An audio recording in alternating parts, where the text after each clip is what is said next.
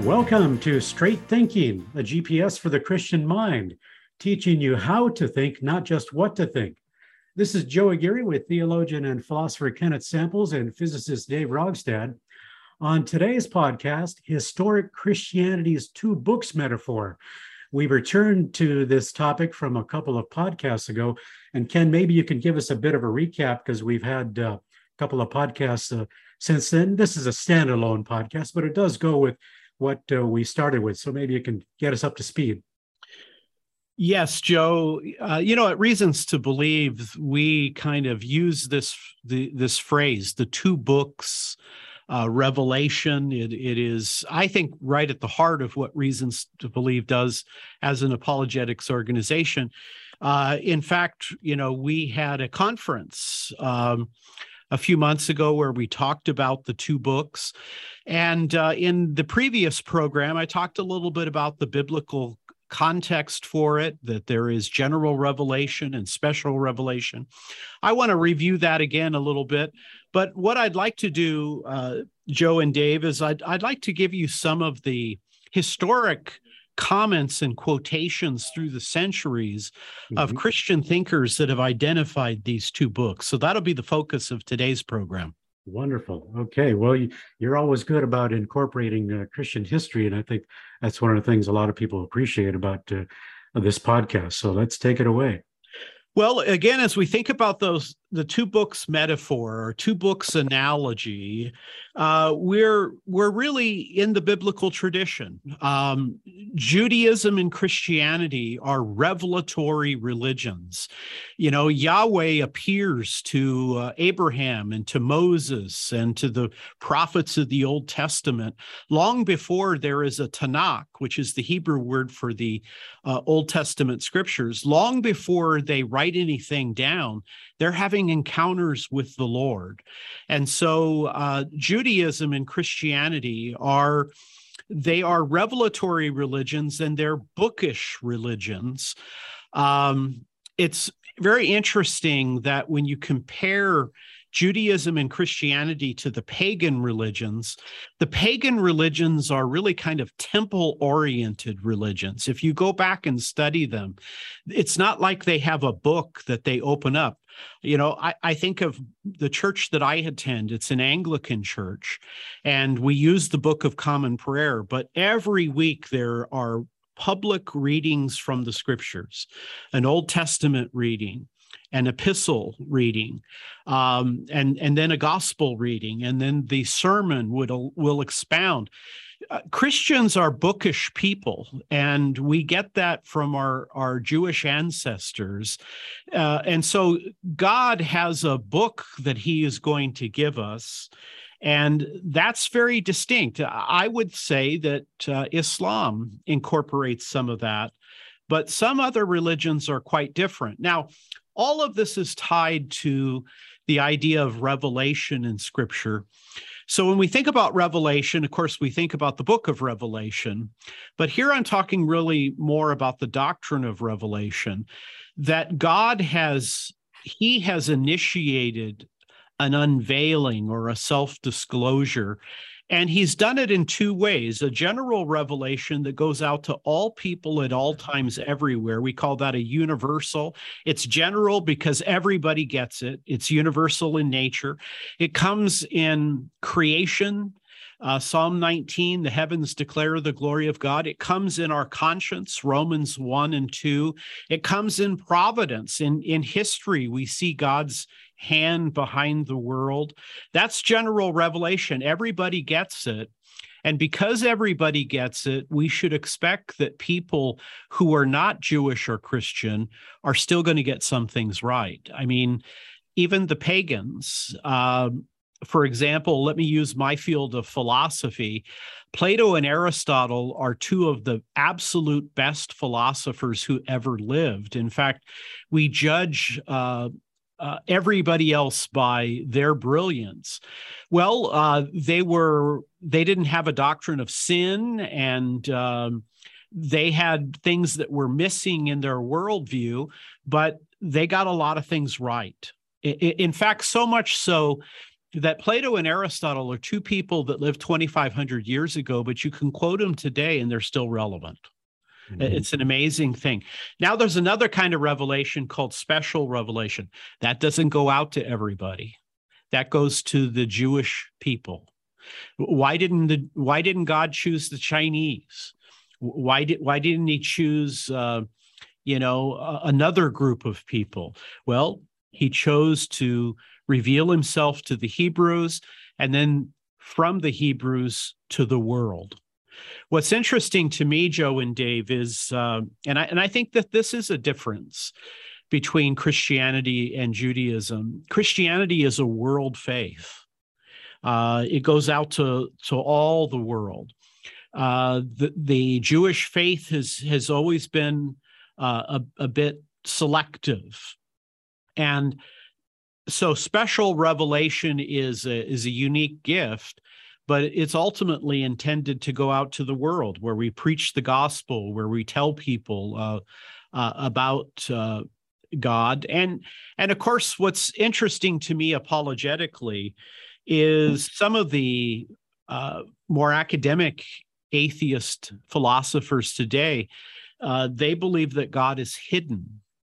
Well, I think it's important to explain why the Bible is a revelatory book, why Christianity believes revelation is so important, because at the end of the day, there is this grand revelation that nobody ever expected, and that is that God has come in human flesh. J.I. Packer, the great Puritan theologian, Packer said that the truth of the incarnation, God in the flesh, so second person of the Trinity, takes a human nature and becomes the God-man, the theanthropos. Packer says that's greater than any truth, that's greater than anything in fictional literature. And I want you to think about that for a moment. I want our listeners to think about that for a moment. You believe that God came to the earth in the person of Christ, that he took a human nature, that he lived, that he died on our behalf. God has come looking for you. So is God hidden? How hidden is God when God has come in the form of humanity to us?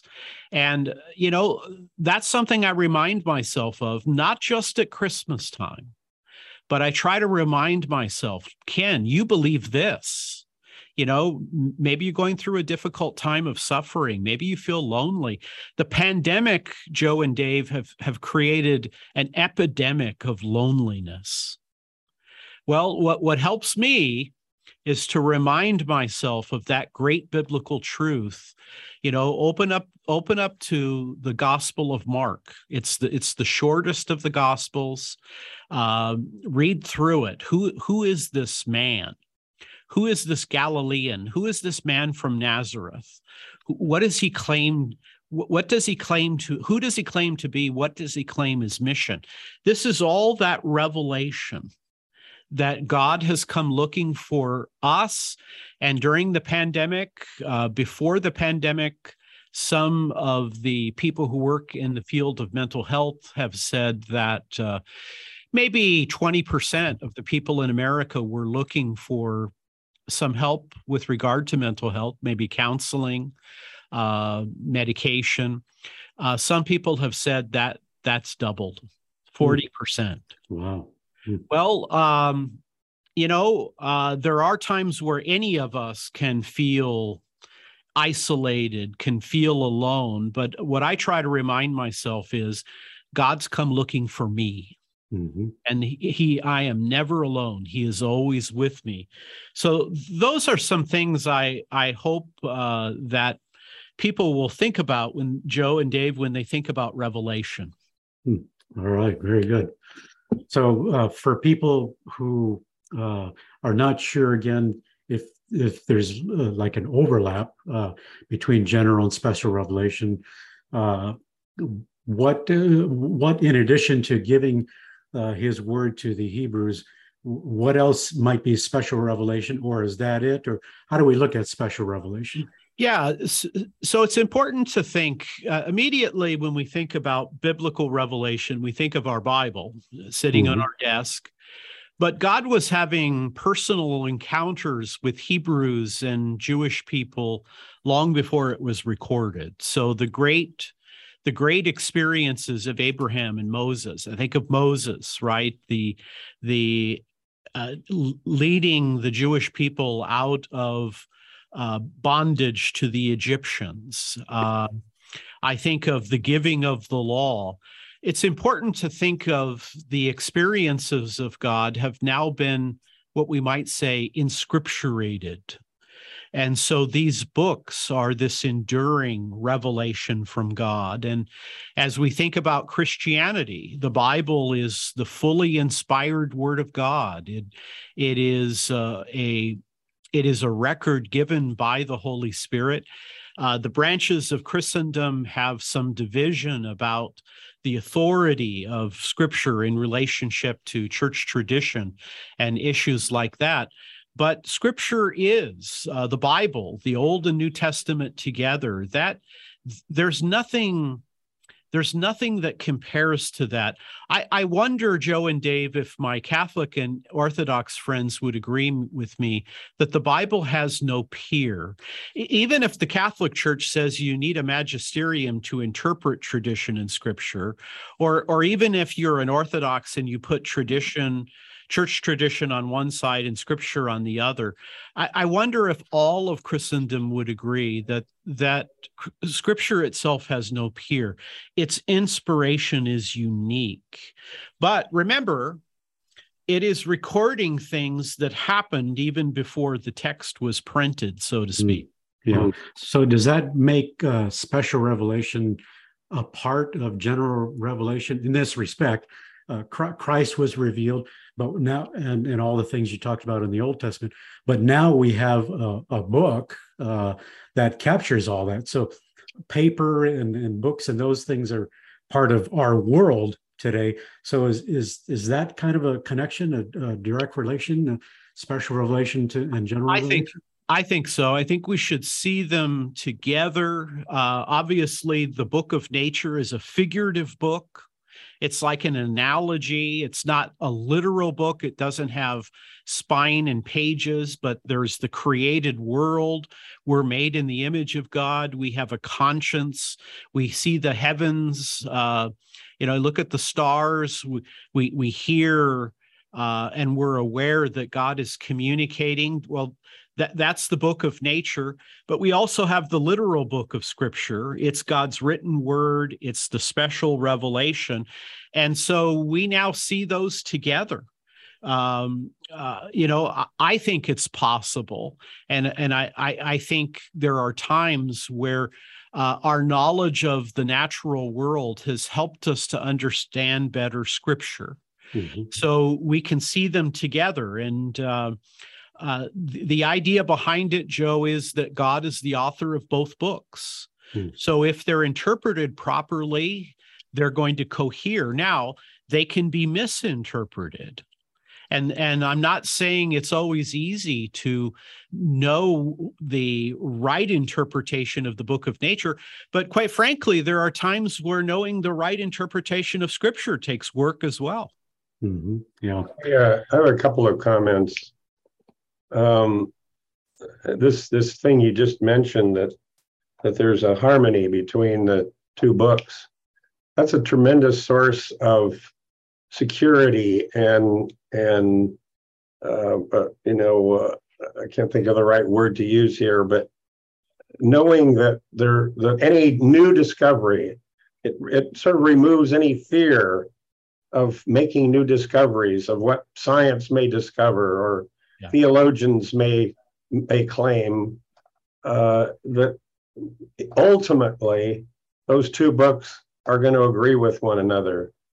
And that I don't have to fear any misinterpretations, that eventually they're going to be resolved.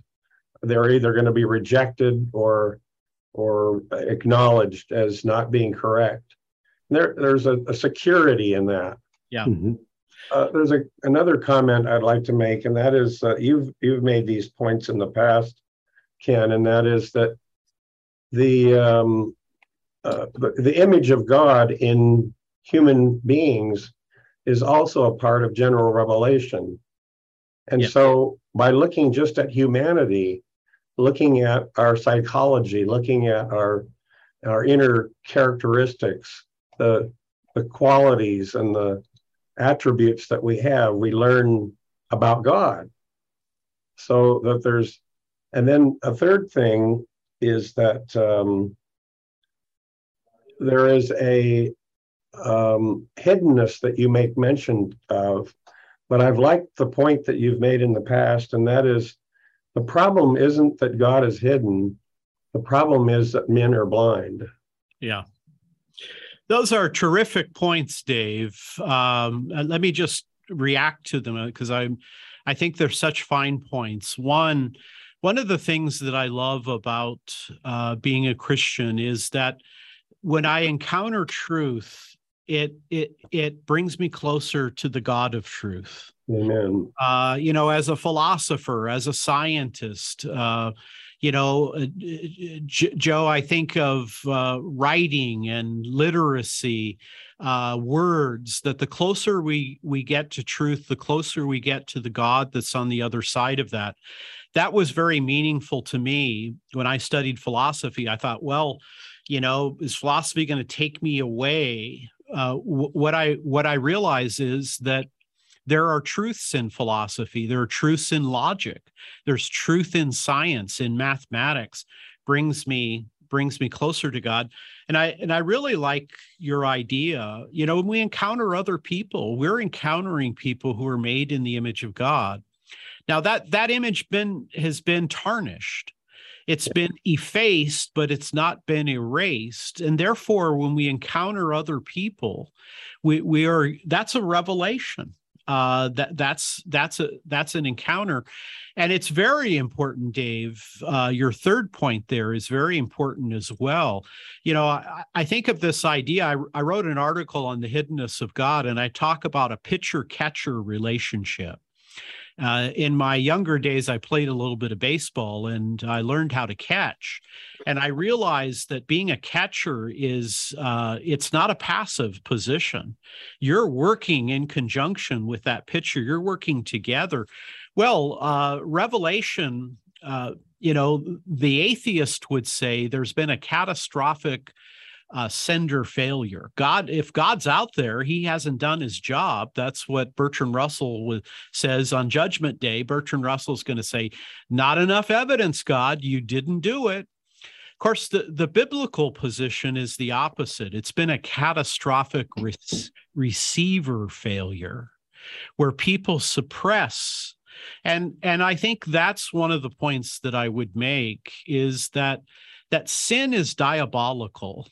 Sin is missing the mark. Sin is breaking the commandments. That's the central definition in Scripture.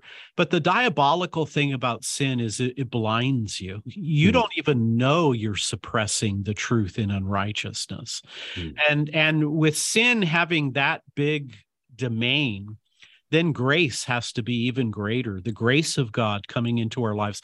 And I think before we judge non-Christians, we should appreciate how much God has done to reveal himself to us, to speak to our hearts and to our minds. But Dave, those are terrific points. Now, I want to say something about these two books and then give you some quotations because I want you to see how rich this two books metaphor has been in church history.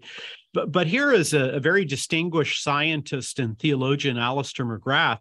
He says this metaphor, the two books, invites us to see God as the author or creator of two distinct yet related books, the natural world and the Bible, and thus to image nature as a readable text that requires interpretation in a manner comparable to the Christian interpretation of the Bible. Now, what's interesting about that, if you go to Psalm 19, it says that God has revealed words, that God has given us kind of bookish elements. There are no place where these words are not seen. There's nobody who doesn't really kind of read this. So the two books idea didn't begin with St. Augustine. It didn't begin with John Calvin. It didn't begin with Basil of Caesarea. The two books is a biblical idea that God has revealed himself in a book-like reality called nature. And then he has also revealed him personally, and those personal revelations have been inscripturated. So we have these two books, and I love that. I love it apologetically because what we're essentially told here is that nature is like a book. We can read it, we can understand it, we can study it. It has an intelligibility, and God has given us all of the qualities and characteristics we need to do science, to engage in these particular disciplines. Now, let me introduce this idea of the two books in church history. And I love to encourage people to study church history. If I could critique my evangelical tradition, I would say one critique I have is that maybe the Catholics and the Orthodox, they give church history a greater emphasis. I like to encourage my evangelical friends, and I consider myself an evangelical. I like to say church history doesn't belong exclusively to the Catholic Church or to the Orthodox Church. Church history is really a phenomenon that belongs to all Christians. Now, let me give you a passage here from the Catholic astronomer and theologian Giuseppe Tanzella Nitti. Giuseppe is the Italian word, if I'm correct here, and I think I am, for Joseph. So, Joe, if you were living in Italy, they'd call you Giuseppe. Mm-hmm. Wonderful. Anyway, Father Tanzella Nitti, he says this. He says, the number of authors who have spoken of the book of nature is very high.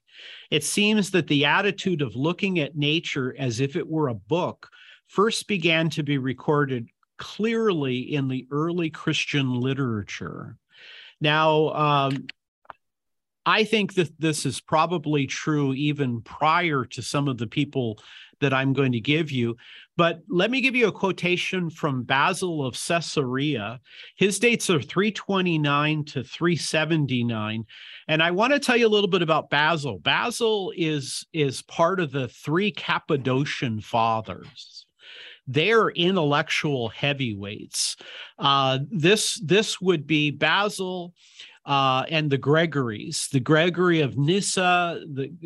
These are really the intellectual equals of Augustine and Jerome in the Eastern Church, and the two Gregories are brothers. So this is a family. Basil of Caesarea is one of the most productive writers in Greek. So this is the Greek church. This is the Eastern church. And here's what Basil says. Again, his dates are 329 to 379. He says, we were made in the image and likeness of our Creator, endowed with intellect and reason, so that our nature was complete and we could know God. In this way, continuously contemplating the beauty of the creatures, through them as if they were letters and words, we could read God's wisdom and providence over all of them. Again, Basil is connecting to this idea that we can look at nature and we can see it as letters and words. He's really quoting Psalm 19 here. He's implying that idea. So this is the 4th century. This is in the Eastern Church. And Basil, a Greek father, is telling us that nature has a language. I mean, the last couple hundred years, science tells us, Einstein used to repeat this, that the language of the universe is mathematics. Well, I think that's deeply rooted in this idea. Why did science get going in Christian Europe about 1650? Because Christianity had this idea that nature is like a book. You can study it. It isn't something to be feared. You don't have to placate the deities. You can study nature because it's revealed in words, it's revealed in letters, it's revealed in concepts we call mathematics. And so this is another reason why we do all of this, guys, is we need to communicate to people that Christianity has been a good thing for the Western world. Christianity has been really good. It's supported literature. It's supported political and economic theories. It has supported the health areas of life, hospitals, but it's also buttressed science. Because humans are made in the image of God and because the world is intelligible, we can do science. That's very different in Buddhism and Hinduism. I don't know that naturalism would tell you that. Where's the mind behind everything? So I think that this is very important, and I think it's very important for people to appreciate that this is really the bread and butter behind Reasons to Believe, that there are these two books. They're authored by the same God. We may have to wrestle with the books. We may have differing interpretations, but God's revealed them in that way. Mm-hmm. Now, an equal to Basil in the West, of course, would be St. Augustine. His dates are 354 to 430. One of the passages about the two books is found in his book, The Confessions. In book 13, section 18, he says this: "In your great wisdom, you who are gods, speak to us of these things in your book. The firmament, the sky," right? A firmament would be the sky. "The firmament made by you." So again, the idea here in Augustine is there is the book of Scripture, but there's also the book of nature. It doesn't have pages, it doesn't have a spine, but it's intelligible. And because of the Imago Dei, you can capture some of that. Now, here's another passage from St. Augustine. This is from his exposition on the Psalms. But by the way, many of the great Christian leaders, I'm thinking now of not only Augustine, but I'm thinking of Luther and Calvin, two of the fathers of Protestantism, if you will. All of them, their favorite Old Testament book was the Psalms. That's an interesting thing, I think, that God revealing himself in poetry, God revealing himself in the wisdom literature. J.I. Packer, talked about the different books of the wisdom literature: Psalms, Proverbs, Ecclesiastes, and Packer made the point that this wisdom literature that was given to the Hebrews, it teaches us how to live. It teaches us how to behave. It teaches us very things to live out our faith. And some of the great creation passages are not merely in Genesis, they're also in the Psalms. Well, again, here's Augustine. He says, "It is the divine page that you must listen to. It is the book of the universe that you must observe. The pages of Scripture can only be read by those who know how to read and write, while everyone, even the illiterate, can read the book of the universe." Mm-hmm. Well, again, two books, right? Here's one more from Augustine on the Trinity. He says, "I will not be idle in seeking out the substance of God. either through his scriptures or his creatures. For both these are offered us for our observation and scrutiny in order that in them he may be sought, he may be loved, who inspired the one and created the other. 2 books. He inspired the one, the book. He created the other, the book of nature. Now, lest you think that this is merely a Catholic or an Orthodox approach, maybe the clearest presentation of this comes in the Belgic Confession, a Reformed confession of 1561. This, of course, would be, you think of the different Protestant traditions. You have the Lutherans, who were the first Protestants, but then you have Reformed, you have the Anglicans, and so this would be the magisterial reformers.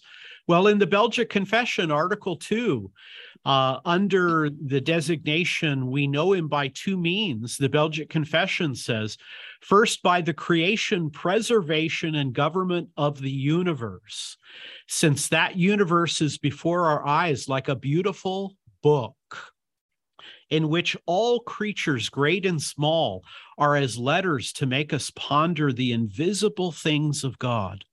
The book of nature. Then the Belgic Confession goes on. Second, he makes himself known to us more openly by his holy and divine word, as much as we need in this life for his glory and for the salvation of his own. I remember when I first came to Reasons to Believe, Dr. Hugh Ross used to say that the book of nature is the 67th book of the Bible. And he got a lot of pushback, by the way, on that, particularly from young earthers. And I said, Hugh, I think there's a better way of making your point there.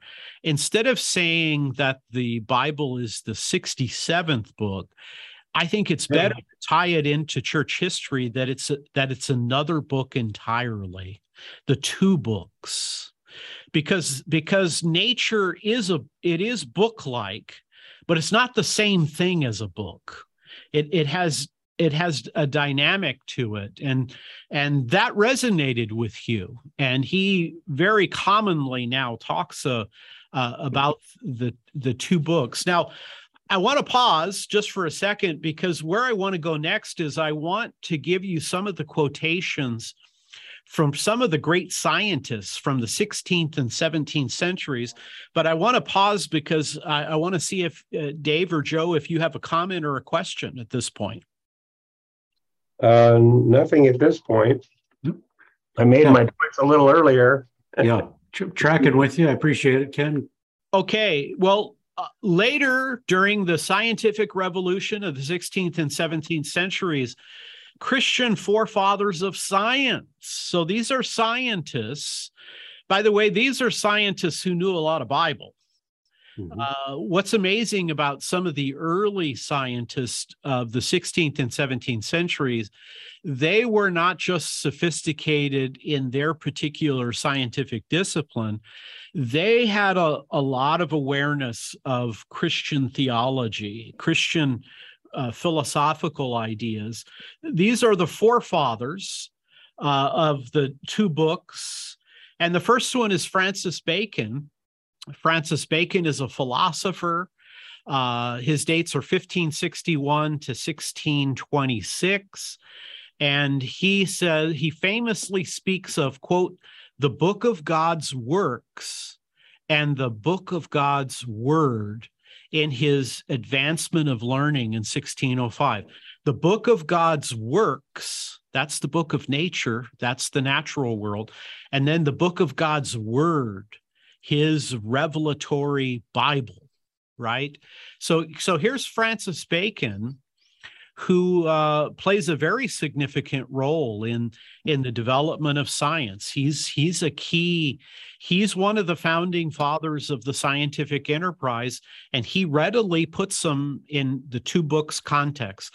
The book of God's works, the book of God's word. They're not exactly the same. They are different, but they are figurative book and a literal book. That comes from one of the great scientists, philosophers, one of the great advancers of science.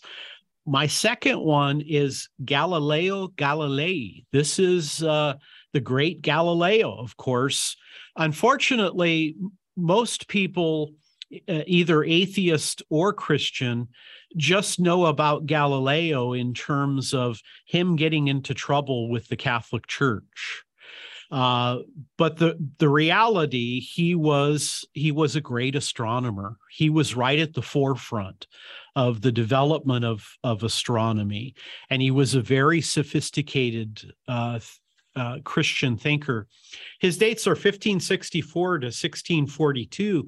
He says this: philosophy, I think we could say natural philosophy, which means the natural world, if you will. Philosophy, or natural philosophy, is written in this grand book.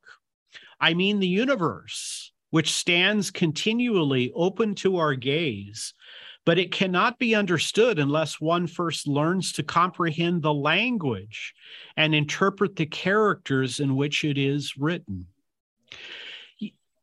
Sometimes some atheists, not all atheists, but some atheists on Twitter, for example, they like to say that Christians are not very intelligent. Christians they don't know their science. Christians aren't scholarly people. But church history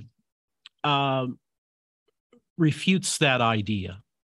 Here is Galileo, one of the most important persons in the history of Western civilization, who is a founder, one of the persons who brings and puts astronomy on the map. But he's also deeply religious. And so the Galileo controversy, I think, is often misunderstood and misinterpreted. Now, here's another quotation by Sir Thomas Browne. His dates are 1605 to 1682. And notice what he says. He says, "There are two books from whence I collect my divinity. Besides that written one of God, another of his servant nature, that universe and public manuscript that lies expanded or expand unto the eyes of all, those that never saw him in the one have discovered him in the other." So you got the book of nature and the book of scripture, and Browne says that those who never saw him in the one, the book of scripture, have discovered him in the other. You know, one of the points that Paul the apostle makes in his early writing of the book of Romans is that the book of nature holds us accountable to God. Paul says we see, understand, and we know. What John Calvin would call a sense of the divine, sensus divinitatis. We have accountability. In our sinful state, we don't want to be accountable. I think that's just a natural principle. When you sin, you don't want to be accountable. You want to run from accountability. But the reality is that people have seen evidence of God in the book of nature. Now, here's another one from another great distinguished scientist. This is Robert Boyle, really one of the founding members of chemistry here. So we're talking about some of the people who put these scientific disciplines on the map, if you will. Robert Boyle's dates are 1627 to 1691. He writes this. He says, "The two great books of nature and of scripture have the same author, so the latter does not hinder at all an inquisitive man's delight in the study of the former." Two books. Book of scripture, the book of nature. God's the author of both. God is the God of truth. All truth is God's truth. By the way, I would say there are some young earth authors today who deny the two books idea. I think the problem with that is not just in Christian history, it's also looking at Scripture itself. But notice that the two books is something that motivated the development of science. Because I have the qualities and characteristics being made in the image of God, because God has created the world with nomos, laws, and logos, logic, I can track the intelligibility. It's a book, and books can be read. I can learn the vocabulary. I can learn to read that book. It's intelligible. As a response again to the atheists, atheism did not produce science. Science had a very deep religious, biblical focus. And this is a challenging question. Had naturalism been the prevailing paradigm in the 1600s, would science have come to be? Well, I guess we'll never know, but I wonder. Given the idea that these people thought, I can bring glory to God by doing science. And I can do it because he is that intelligence behind it. Joe and Dave, what do you think about some of those quotations? I think they're tremendous. You know, it's interesting. This is a slightly different context, but this idea that these men knew the Scriptures, and the Scriptures greatly influenced the way that they observed the universe and understood it, and enabled them to do science in a way that was revolutionary. I was talking to my son, Tim, recently, and when Tim was in the university, he got both an engineering degree and he did a minor in English literature. Wow. And in the course of taking classes in English literature, he was way ahead of those who were specializing in this field, except, of course, for the professor, because he knew the Bible. Yeah. So much of the literature that they would read had allusions to Scripture. And because he knew the Bible, he understood what those allusions were. And the rest of the students in the class who didn't know the Bible were at a total loss. They had no understanding of what was being said. Well, it's a little different context, but it's the same kind of principle. Knowing God's word has tremendous benefits in every area of life. Well, you know, let's talk a little bit about what an education would include. You know, in the Old Testament, you know, at the time of Jesus, it was expected that the rabbis would largely have the Old Testament mastered. And, you know, the 613 laws, you know, it was an oral tradition and it was a memory tradition. And so they could cite very long passages because of that kind of thing. Sometimes I think in the modern world, we have too much access. I can just open up Google and do a search and it'll bring up all these kinds of things. But the Hebrews were a very well-educated people, and right at the heart of their education was the Bible. And you look at Jesus. I'm working on a book right now with Mark Perez, who is the COO of RTB and is a philosopher of science. And I have a chapter that's going to be on Jesus the logician.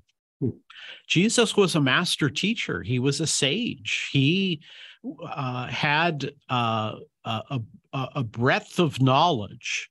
And again, I think that if you look in Western civilization, to be an educated person, Dave, to speak to your point, was to have a knowledge of the Bible. And, you know, this is the kind of thing that Mortimer Adler says. It's the kind of thing that other leading educators say, that to be an educated person, you have to have, in the West, you have to have an understanding of the Bible.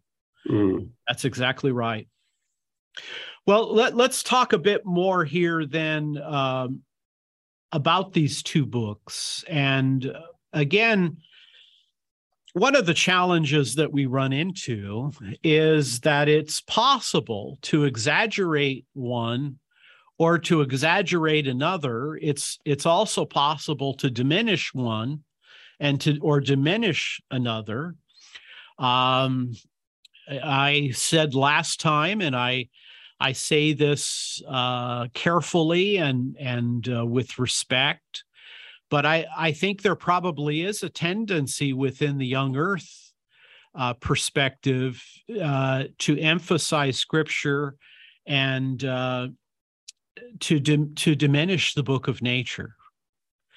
I wonder in the evolutionary creation if it doesn't reverse, if there isn't an emphasis on the book of nature and maybe something less on Scripture. Now, again, I have no wish to ridicule. I just want to make the point that these two books, and understanding how they work together is interesting.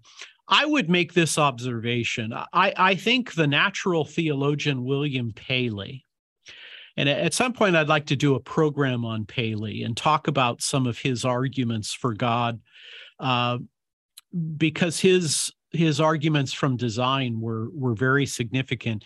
His dates are 1743 to 1805.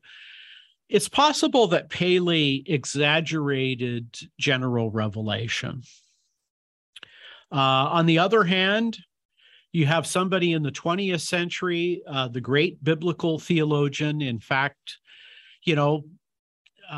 some people would argue that the most influential theologian of the 20th century was arguably Karl Barth. Barth's dates are 1886 to 1968. He was, again, from the Reformed tradition. I think he diminishes general revelation. And again, it is a balancing act. They are two different kinds of books. I mean, Scripture comes in inspired words. It comes in inspired propositions. It is a literal book. The book of nature, it's like a repository of knowledge, but it has to be collected. It has to be discovered, and then it has to be set forth as data and explained. So there's another process to it. Now, my position would be that Scripture is the supreme authority. But I don't want to say that because a lot of people think when you say that, it's just Bible onlyism. No, Scripture has supreme authority because of its propositional, inspirational, revelatory form. The book of nature has to be collected. It has to be analyzed. Then we have to develop it into a theory and all of those kinds of things. It is possible to exaggerate general revelation. It's possible to diminish general revelation. And I'm not saying it's always an easy thing to do. Therefore, there are going to be people who are going to come along and say, I think Dr. Ross, for example, he's reading too much science into Scripture, or, he's emphasizing too much the book of nature. But the reality is that is the challenge of understanding these two books. How do we understand them? Do we put them side by side and bring analysis to them? And again, it's also possible. I think of people within the evolutionary creationist point of view. They are not very happy with RTB's concordism. The idea that in Scripture you would also have a concord, a correspondence with scientific ideas. I think the movement in theology in many respects is to see Genesis less as scientific origin and more about theology. So what I'm saying here is this is an easy process, and it's going to be it's going to be challenging. Hugh has a new book that will be coming out that delves into this idea of the two books. And by the way, I think this might be Hugh's most important book. And what I really appreciate is that Hugh has a lot of interaction with not only leading theologians, but with also some other leading scientists. I think that this is going to be a book that some people will be put off by, but I think it may also, my view is that The Creator and the Cosmos is Hugh Ross's most important book. That's the book that hooked me. That's the book that I think he's in his field. He does what he does. But I think this new book has a real opportunity to influence people. And what was great about our conference is we had theologians who came here to the RTB campus, and we were able to have a lot of dialogue. Mm-hmm. Now, divine revelation, of course, does not conflict, because God is the author of both sources. And so again, we're back to Dave's earlier point. All truth is God's truth. I've mentioned before, and I'll mention it again. When I was a young Christian, I was raised in a Catholic family. I was baptized as a 4-year-old. I was kind of acquainted with Catholicism. My parents kind of fell away from their Catholic commitment. They kind of went back to their evangelical roots that they had received growing up in the state of West Virginia. But I was kind of in nowhere's land at that point. And when I began taking my faith more seriously, I began attending an evangelical church. I left the Catholic Church. By the way, for a time, I thought very seriously about being a Catholic priest.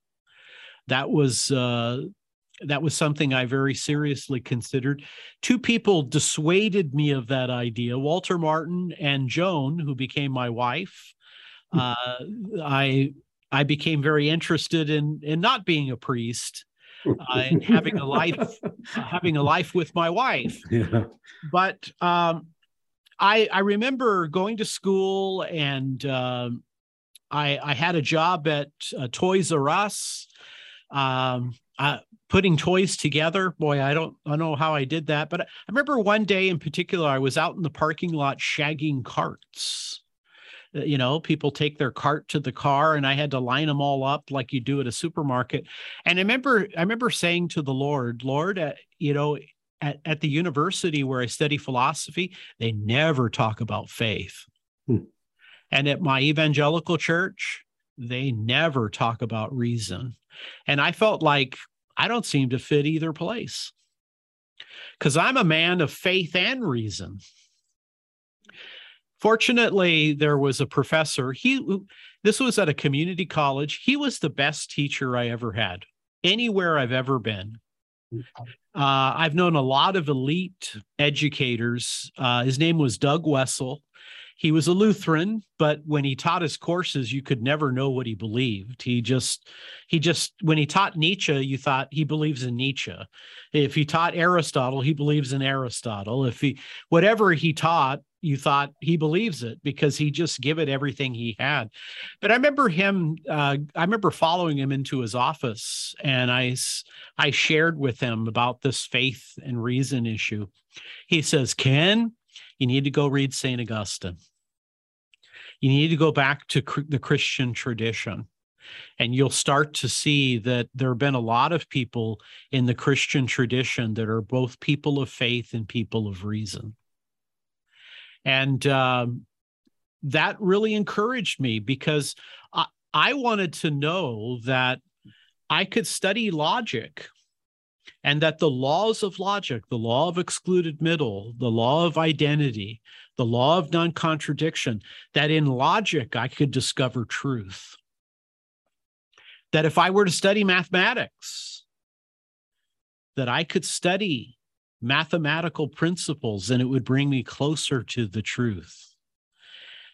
This two books idea is very important to me. I don't think I would have decided to work at RTB, frankly, if I didn't believe in the two books revelation.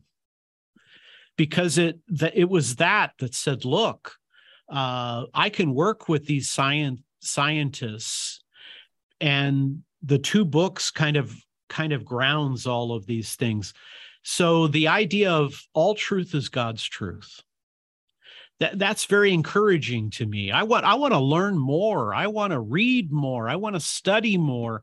I want to get a little closer to the God of truth. So the book of nature, or general revelation, it's not one more section of the Bible. I wouldn't say it's the 67th book of the Bible. It's the two books together. Mm-hmm. They're different kind of books. So rather than the book of nature being a distinct and different kind of book from Scripture, but, think about the book of nature. It's a repository of knowledge. I mean, I like these programs where people go out in nature and they have to survive, and, they have to catch their own food and make their own fire, and, how long they have to stay there.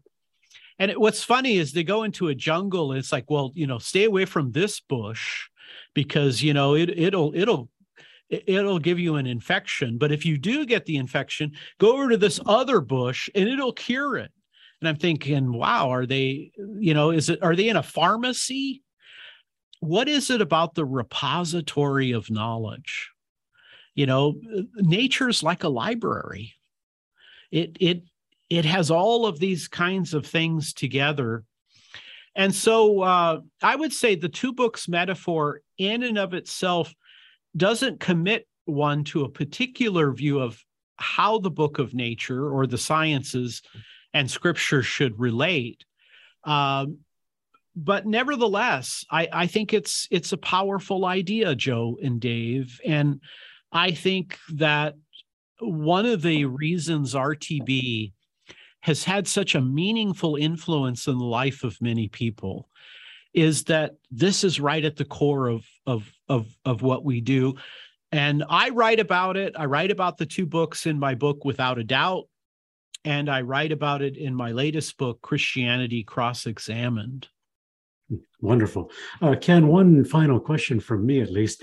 You mentioned earlier that you hold to the view that special revelation is supreme. Somebody who might not think as fondly of the two books view as we do at RTV might say it's for theological reasons that I hold to my view. That is that the book of Scripture, special revelation, should always guide us. That is, we need to incorporate the noetic effects of the fall. So I wonder if you might comment on that. Well, let's mention the noetic effects. Noeo is a word that relates to the mind. So the question is that when we became sinners, I personally believe in original sin. Not all Christians do, but how does sin affect your body? Well, in one way, you're going to die. But could sin have an effect upon your mind? Well, I think to some degree, yes. Not so much so that I can't count or I can't reason through the laws of logic, because quite frankly, some of the greatest philosophers and greatest scientists have been non-Christians. So it's not like sin affects their mind in terms of logic or mathematics, but where it really affects, Joe, when it comes to morality, when it comes to accountability. I think the noetic effects of the fall are not so much that we can't see God as much as we don't want to see God. Now, in terms of kind of the final authority, sola scriptura is in some sense a bit of an unfortunate phrase. Sola scriptura, Scripture alone. I think what's unfortunate is you think of Bible-onlyism. So I don't need I don't need the creeds, and I don't need reason, and I don't need science. I've just got the Bible. Whereas I think the classical Christians, including the scientists like Galileo and others, they would see these are two books. They are different kinds of books, but they're needed together. The book of nature can help us to maybe not misinterpret Scripture.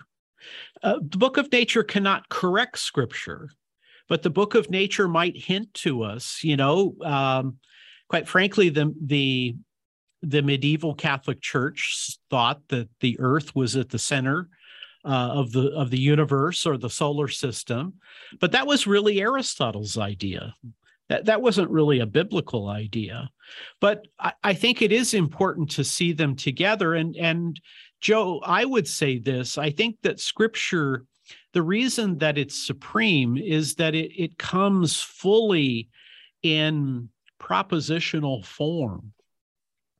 The book of nature has to be unearthed. It has to be investigated. It has to then be placed in propositional form. And the Bible has an inspiration that the book of nature does not. But that doesn't mean we reject them. And, could I say, and I'm sure people have heard me say this before, sometimes I run into Christians on social media and they say, I don't want to read any of these great books that Ken Samples recommends. I just read the Bible. And I think, well, if you read some of those great books, they'll not only teach you great truths, but they'll point you back to the Bible. Mm-hmm.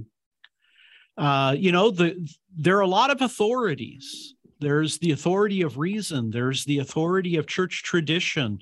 There's the authority of Scripture. But I find it unfortunate when I have evangelicals tell me, I don't want to read great books. I just read the Bible. And I think that's a misunderstanding of sola scriptura. Yeah. All right. Very good. Good point. Can you recommend your books again where you've written about this, Ken?